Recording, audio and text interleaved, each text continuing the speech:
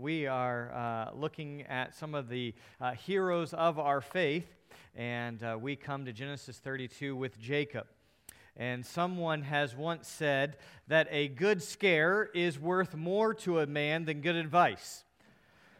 A good scare is worth more than good advice. At least that's what Hudson likes to believe. Every time I get up from a restaurant, my dad took us out to eat at Longhorn just the other day when he was in town, went to the bathroom, came out, and Hudson was there and said, "Boo."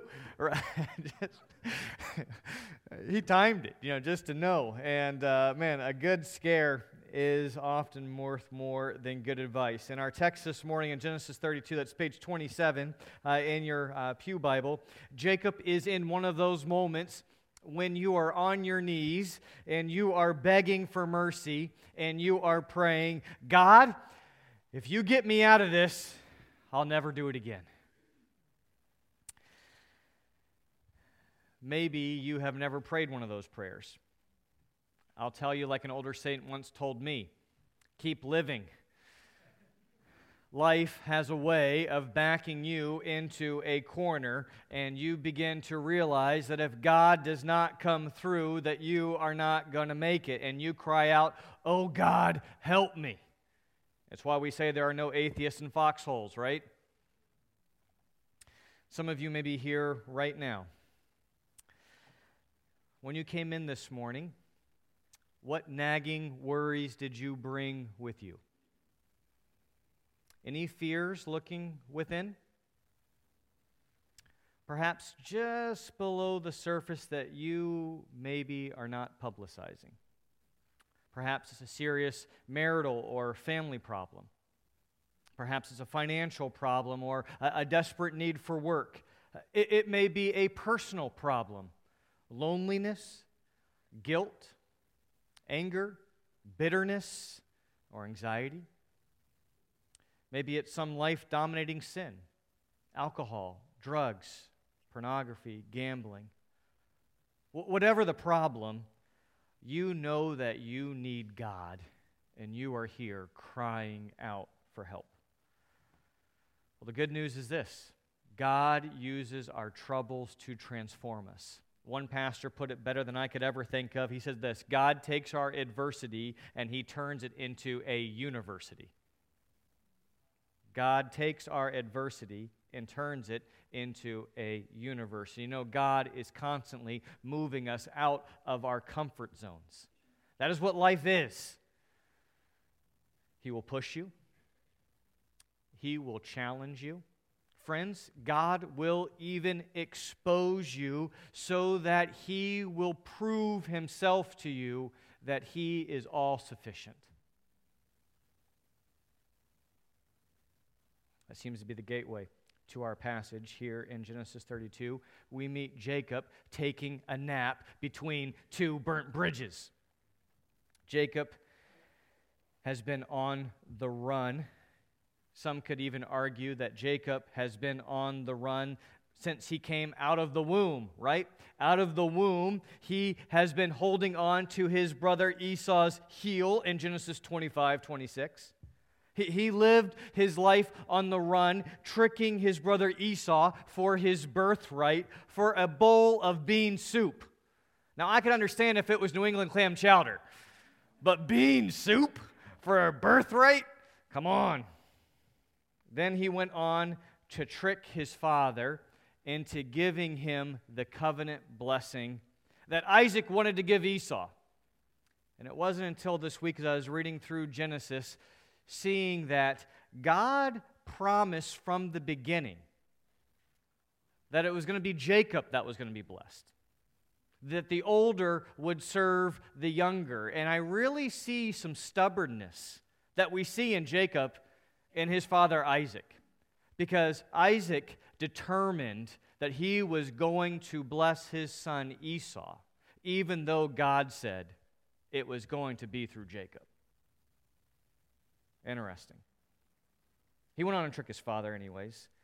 As he tricks his father, pretending to be Esau, him and his mom are in a conspiracy for him to leave town, because some of the last recorded words we have from Esau are, "I'm going to kill you."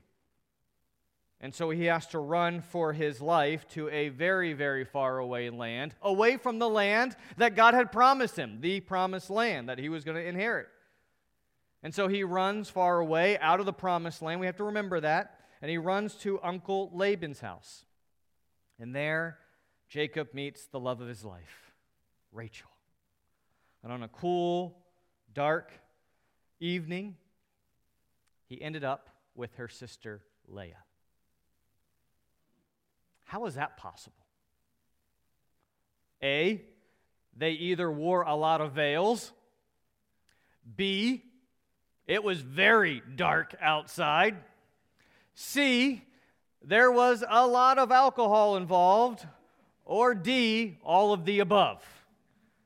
I've had questions about how that is possible, and frankly, I'm satisfied with D, all of the above. That one seems to fit for me. Either way, the trickster was tricked by Laban. Laban was a match for him, and he had worked for 7 years for Rachel, and then he has to work another 7 years. So men, grab your wife's hands right now, because all of our hearts are growing warm as he looks over and he says, "But honey, it was just a day. It seemed just a day." Ladies, go ahead and pinch your husband and say, "Did you not know she was my sister?" Pinch your husband and say, "Have you ever seen us get along before? Was this really a good idea?" Clearly, Leah was not the only one with eyesight problems. Jacob, his eyes were filled with lust and married sisters. Sisters. Yet, during his exile, the Lord blessed Jacob with his family and his prosperity. But in chapter 31, his relationship with his in-laws began to turn south. It is there in Genesis 31, verse 3, that God begins his plan to bring Jacob back to the promised land. In Genesis 31, 3, the Lord said to Jacob, "Return to the land of your fathers and to your kindred, and I will be with you." Chapter 31, verse 13, God appears to Jacob and says, "I am the Lord, the God of Bethel, where you anointed a pillar and made a vow to me. Now arise, go out from this land, and return to the land of your kindred." Go back and have a family reunion with your brother Esau. Just a family reunion he wanted to have. And so God told Jacob to return to that promised land, and Jacob and Laban entered into an uneasy truth. You go to your country, I'll stay in mine. And they even put a boundary marker up between the two of them. But as you know, there's just one problem. Not only was there trouble behind with Laban, there is trouble ahead with his brother Esau. He had to run away from Laban only to run into his brother Esau. He couldn't go back, he couldn't go forward. We would say out of the frying pan into the fire. Clearly, there were plenty of reasons for worry and fear as Jacob crossed the border into the promised land. Look at the alarming word that Jacob's messengers give him in Genesis 32, verse 6.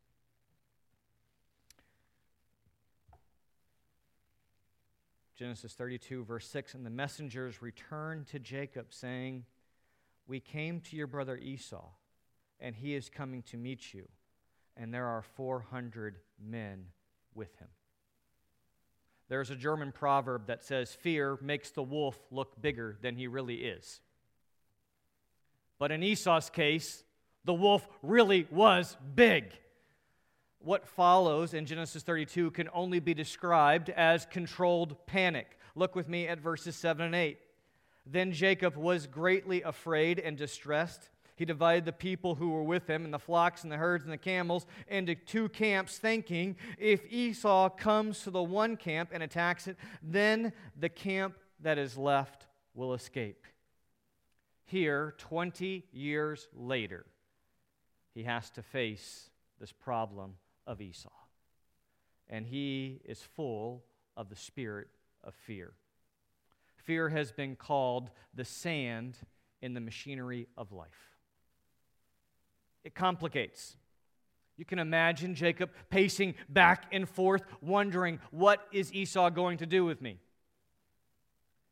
It also aggravates. We see him scrambling here in verses 7 and 8, pathetically dividing his wife and his 11 children at this time. But sand in the machinery of life can also bring it to a halt. And at the end of the day, in Genesis 32:22, we see that Jacob is left all by himself, believing that tomorrow is the day of crisis. It is here that God meets him. Genesis 32, verses 22 through 24. That same night he arose and took his 2 wives, his 2 female servants, and his 11 children, and he crossed the ford of the Jabbok. He took them and sent them across the stream and everything else that he had, and Jacob was left alone. It is here that he meets God. And what we learn right off the bat, our first principle this morning, is that you have to meet God personally to be converted. You have to meet God personally to be converted. Jacob was separated from his wives, from his children, even from his goods and possessions. All of those things that you could identify with, all of those things that keep us busy, that keep us in that hubbub, that keep us in that whirlwind. Well, now Jacob is alone, and God meets Jacob. Alone. Alone with his life story, alone with his regrets, alone pondering the future for sure. And when it seems that you are alone, at the end of your resources, when you are in a place with no one else there, let me remind you, friends, it is there that God wants to meet us one-on-one. The gospel of Jesus Christ is intensely personal, right? The gospel says you are an individual and you must stand alone. You are born alone. We must die one by one. And at the bar of God's judgment, we will not be standing there with a crowd. Every man will be judged individually. Hebrews 9:27 says, "And just as it is appointed for man to die once, and after that comes the judgment." Everyone will stand before this God. This is a God that we read about from Andrew in Revelation 4, that there is no boasting before this God. Think of that Revelation 4 scene where they are all bowing down and saying, "Holy, holy, holy is the Lord God Almighty." You created for your power and for your glory. And so we see, unlike the fear of man, the fear of God is actually very healthy. It is a good thing to be afraid of certain things. More than ever, it is important to have the fear of God. If you are here this morning as an unbeliever and you're trying to make sense of what does it mean to be a Christian, please understand that Christianity is not primarily a set of morals to follow. Christianity is not a worldview that you have about politics, about finances. It is not a worldview that you have about how to educate your children. It is about a personal encounter with God. God is a person. He is real. And our desire for you this morning is that you would know Jesus Christ personally as your personal Savior. Is God real to you? Have you met God personally? When Jacob was left alone, principle number 2, God took the initiative to meet him. When Jacob was alone, God took the initiative to meet him. Notice that it was not Jacob's idea to wrestle with God. What happened that night was not the result of Jacob's action. It was God who came to Jacob. It was not Jacob who decided to spend the whole night wrestling in prayer. I love that phrase. There's been movies based upon it, but saying that Jacob wrestled all night in prayer is not based upon this text. Jacob was tired, was looking for a stone to put his rock on, and God was the aggressor. God jumped Jacob. God laid hold of him. Look with me here at verse 24. And Jacob was left alone, and a man wrestled with him until the breaking of day. Emotionally distressed, all alone, and all of a sudden an unidentified assailant picks Jacob up, throws him down, and they begin to wrestle. This is not the WWF wrestling that I grew up in with Randy the Macho Man Savage, the Ultimate Warrior, Hulk Hogan, or the Nature Boy Ric Flair. Woo! This is not that choreographed stuff, okay? In the Hebrew, what it really means is they were kicking up the dust. This is Jacob in the hands of throw-to-throw, hand-to-hand combat with a man that he does not know who he is, but he does know this man is stronger than him. Now let me ask you a question. In all of your teaching that you've gotten, and all of your expectations about how God operates, how do you expect God to respond to a man who is filled with fear at the end of his rope? What does God do to a man like that? He clobbers him, knocks him down, he assaults him, and he cripples him for the rest of his life. Is that what you would expect? Not what I would expect. So you have to ask the question, why? Why?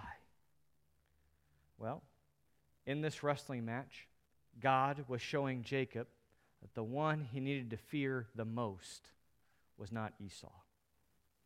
He had wrestled with Esau in his mother's womb.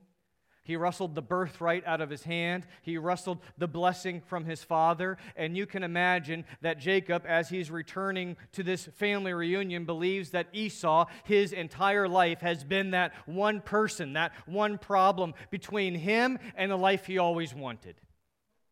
And Jacob wrestled with this assailant all night, the Bible says.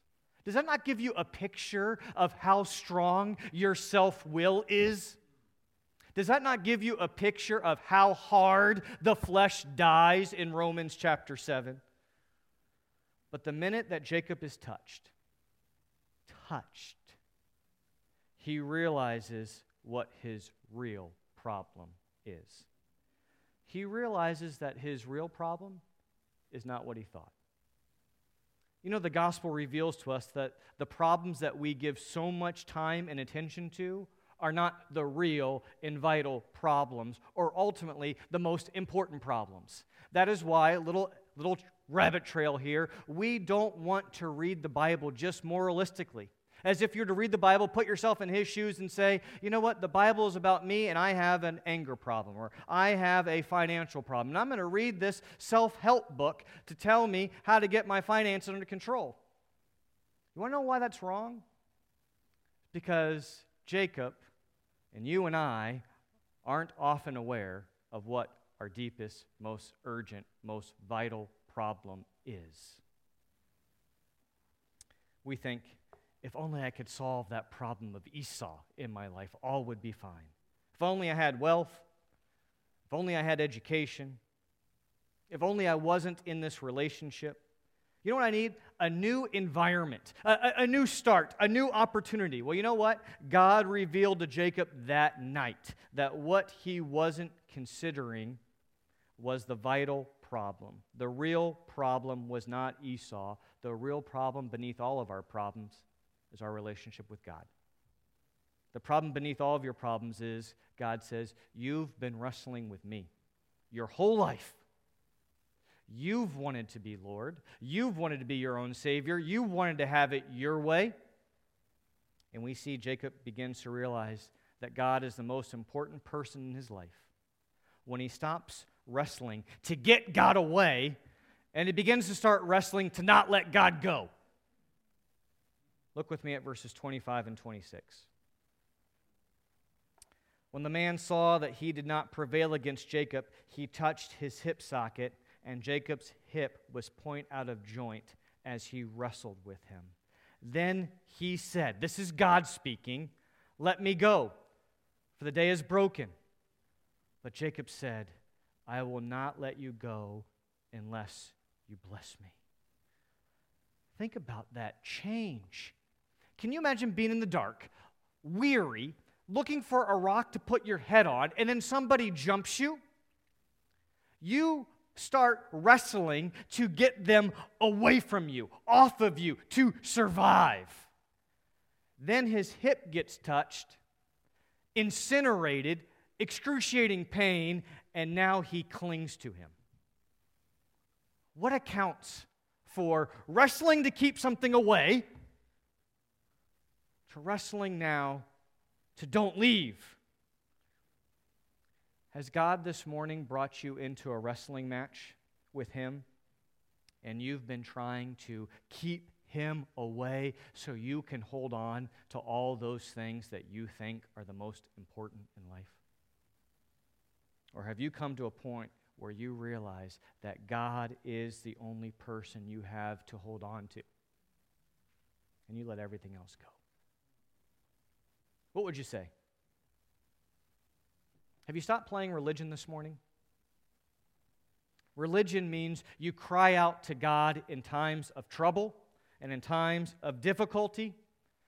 And up until this point, maybe you're a church person just like Jacob. Up until this point in Jacob's life, he believed in God. We hear testimonies as an elder board often. I've always believed in God. We say, great.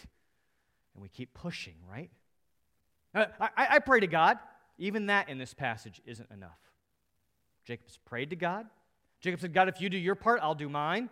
Read through Genesis, you'll see that. So he's believed, he's prayed in God. But the vital question is, to really be converted, to really understand what is true conversion, are you clinging to God? Have you gone from fighting God off to holding on to Him? Principle 3, conversion makes you recognize this is the most important thing in your life. Now, obviously, this man had the power to defeat Jacob. A mere touch of the finger blew his hip out of socket. Notice the confrontation in verse 27. And he said to him, "What is your name?" And he said, "Jacob." What is happening here? This is God asking a question. Those of you that have been reading the Bible for a long time, does God ever ask a question to learn something? Where are you, Adam and Eve? What is your name? He knows them all by name. He doesn't forget their name. The very hairs on their head are numbered. What is he doing? He knew the answer. He is forcing Jacob to own up to who he truly is. And it's in his name. I am Jacob. I'm a deceiver. That's my identity. Jacob means deceiver. I'm a liar. Jacob admits failure by saying his name. You know, God makes all of us confess honestly what really plagues us.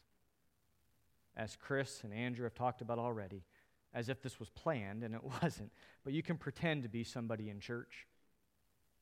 You can pretend to be somebody in the workplace. Maybe you can put even a mask on at home, sometimes deceiving your relatives. But God, He knows the inner secrets of the heart.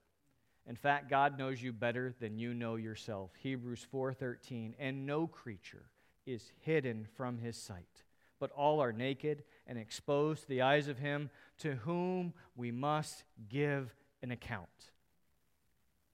If you're here as an unbeliever, I can ask you this question with confidence. Have you considered the folly of trying to be someone other than you really are before this God? It is foolish to try to hide with fig leaves before this God, by whom all are naked and exposed, and to whom we must give an account. He knows you too well. So this morning, if you want to enter into a relationship with God, it will involve total surrender and an honest confession of who you are. We call that, New Testament, repentance. A turning away from your self-confidence, a turning away from where your identity is, and to put your faith in Jesus, the crucified. And Jesus can give you a new identity. Jesus can give you a new identity. Jesus can change your name just like he did Jacob in verse 28. Then he said, "Your name shall no longer be called Jacob, but Israel, for you have striven with God and with men and have prevailed." Jacob goes from being a trickster, a shyster, Jacob, to Israel, the one who struggles with God and wins. All of that to say, my friends, we win with God by losing. Jacob did not manhandle the angel of the Lord. All he could do was just cling to him in desperation. And Edmund Clowney puts it like this: faith wins when it knows all is lost and clings to God alone. Faith wins when it knows all is lost and clings to God alone. Our greatest defeats can be our greatest victories. Principle number 4, cling to God in your weakness. Cling to God in your weakness. We are all like Jacob. You know what? We don't cling to the Lord with all of our strength until we have to. It's just the nature of it. As long as there is an ounce of self-dependence, we will trust in ourselves. And so if you're here thinking, man, that nerve of that pastor to tell me I am a terrible sinner, does he not know I'm a pretty good person? Well, you know what? God may have to let you go through some serious problems. We call it hitting bottom, to let you see your desperate need.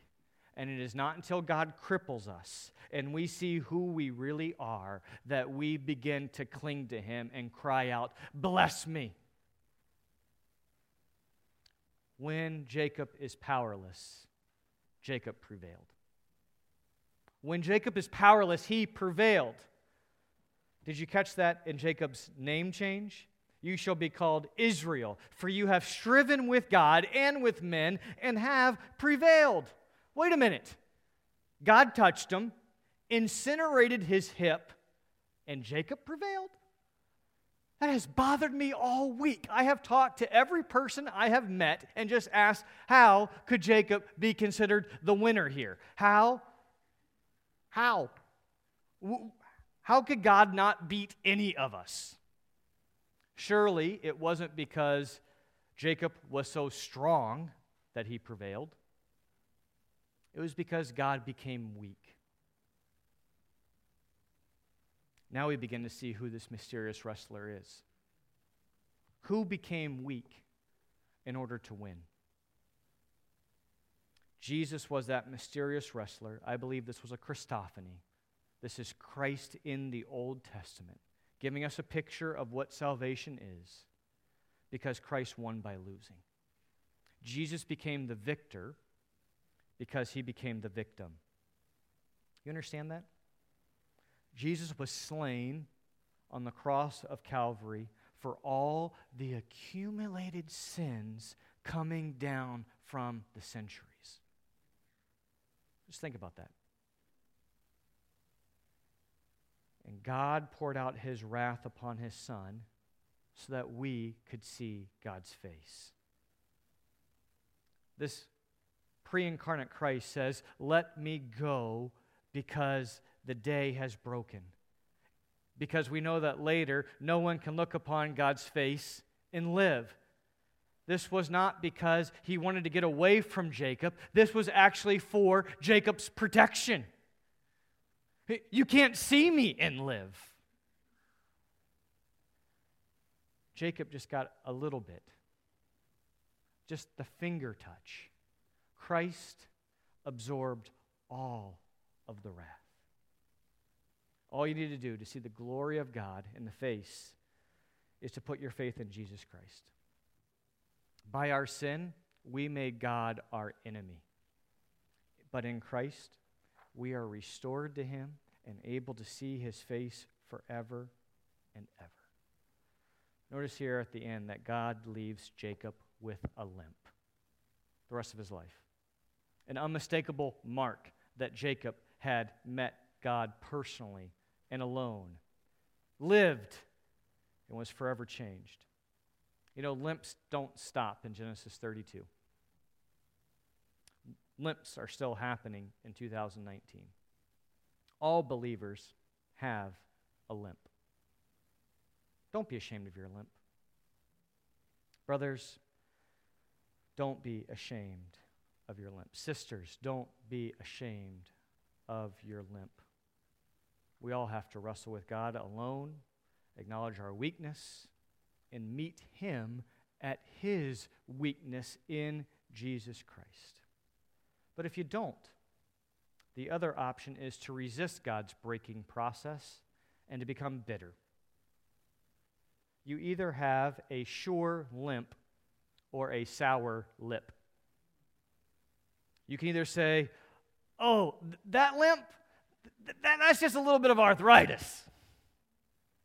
Or you can share your victory of how God's breaking you transformed your life and teach others. Look at 32. Therefore, to this day, the people of Israel do not eat the sinew of the thigh that is on the hip socket, because he touched the socket of Jacob's hip on the sinew of the thigh. Friends, we wouldn't have that if Jacob wasn't transparent and honest about his limp. The faith family of Israel has a practice because as a community, one person was willing to say, God gave me this limp. This is not from arthritis. This is not from riding in a truck too long. This is not from working the plow. This is what God did to me. And yet we want to put on that pretend face. Or you can share with a congregation where God has broken you to teach others that God is all sufficient. You can either say, look what God has done, or you can say, look what you've done. One's a sure limp, one is a sour lip. You can say, let me go. Go. Or you can say, don't let me go. Don't be ashamed of your limp. The sour lip is a poor condition to be in, but the sure limp is a conviction that you've met and been with the one personally. Now let's see what happens as we get ready for our communion time. I think this is a great picture of communion. Jacob looked. He saw Esau coming with his army. 400 men, expecting anger, expecting murderous intent. And I want you to see Genesis 33:4 to see how the story ends. But Esau ran to meet him, embraced him, fell on his neck, and kissed him, and they wept. If you are picking up the prodigal son in that story, I think that's what Christ is basing the prodigal son off of. The father runs. Friends, Jacob, his whole life has been a conniver, a deceiver, playing people. And he sent wave after wave of gift to Esau, wave after wave, and every servant was supposed to say this, 32:4, thus shall you say to my Lord. Who does Jacob call his Lord? Not God, Esau. Thus says your servant Jacob, I'll serve you. I have sojourned with labor and stayed until now. I have oxen and donkeys and flocks and male servants and female servants. I have sent them to my Lord in order that I may find favor, grace, standing, peace in your sight. That's what he does at the beginning. At the end of the story, Esau doesn't even get to receive a gift. He runs to Jacob. Friends, it's a picture of grace. He didn't buy him off. He didn't appease him. God provided again. God provided again. Friends, do you have anything to fear? Are you fearing what you shouldn't? A mere rustling of the leaves, as it were? Or are you not fearing what you should? As the saying goes, fear knocked on the door. Faith answered. No one was there. This communion table is to remind you that Jacob learned in this place of Penuel that if God be for us, who can be against us?